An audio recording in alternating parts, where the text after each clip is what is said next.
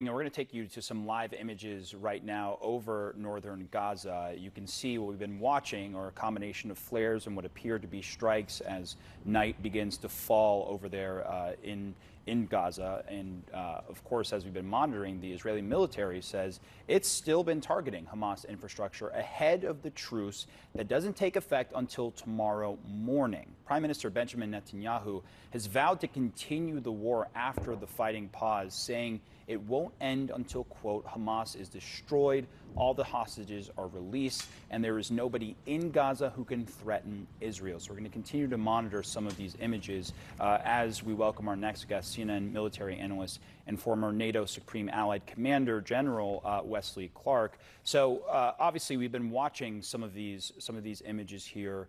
There was a question of how perhaps intense strikes would be in the lead up to the actual moment this truce took effect. And so we're expecting it to begin at 3 a.m. Eastern time, and this maybe precedes my question, but what do you expect to happen leading up to that moment? Well, first of all, I think the strikes will be as intense as Israel has targets for. There'll be no slacking off until the exact moment of the truce. And I'm sure that this was an issue that was really hammered out in the cabinet. I'm sure there were voices saying, you can't give a truce. You've got to go through with this. You've got to finish the job against Hamas. And so the Israeli military will be pressing to do as much as they can. During the truce period, Omar, they're going to still have the right to self-defense. And, you know, it's a very strange, you call it a truce, it could be called a pause, it could be called a temporary ceasefire, but whatever you call it, there's no enforcement mechanism. So there are no independent observers on the ground. And what normally happens when something like this kind of a pause occurs is maybe the shooting stops for a while, but pretty soon it starts again because someone feels threatened and they have the right to self-defense. After the period of 4 or 5 days, assuming the hostages get released on schedule, unless there's a continuing release of hostages beyond the 50, as Prime Minister Netanyahu said, he's going to resume. And this is going to be the real struggle. There'll be strong political forces, pressure on Israel not to resume. So how this gets resolved is the key strategic problem for Israel. And for those just tuning in, we're monitoring the scene over Gaza right now. We've been seeing some flares, combination of what appear to be some strikes going into Gaza as well as night begins to fall. And obviously under 20 hours to when this truce was set to effect. This is, of course, before then. Now, when we look, General, at some of the details in this deal, 4 to 5 day pause. But what does a pause like this typically mean militarily? What can and can't you do essentially in a time frame like that? Well, when it starts, let's look at it from the Israeli side.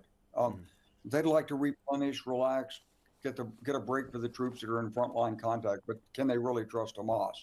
So there'll be a period of doubt here, and they'll have to keep their guard up, and they'll consolidate their positions. They're inside Gaza, but they don't control Gaza. There are tunnel entrances. They're being shot at from behind on some occasions. So they don't really have any security in there. Maybe they'll rotate some troops in and out. On the Hamas side, they're going to use it to consolidate, replenish, resupply, reorganize, try to reestablish communications, and be ready for the next wave of the Israeli fighting. So this is a humanitarian effort. There'll be some humanitarian assistance that comes in. Unless there are some really strange, strong controls here, Hamas is going to get what it needs out of that humanitarian assistance and replenish its own fuel stocks or whatever. So this is, let's get the hostages out. That'll be a great thing. But this is far from over, Omar. And it's very dynamic. It's really hard to predict where it's going to go.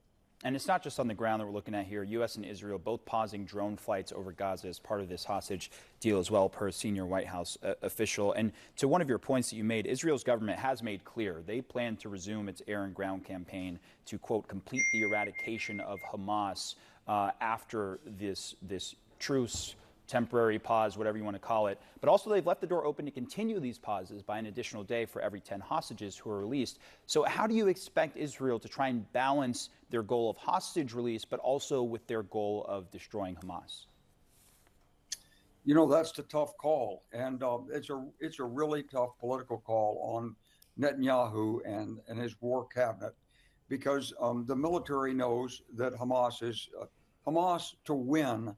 A victory for Hamas is they've used the hostages and they've survived this. And then they emerge as heroes among their followers and supporters, the Iranians, the Hezbollah, and these other Palestinian jihadi groups. They will use the hostages. Eventually, they hope Israel will lose its appetite for continuing the fight.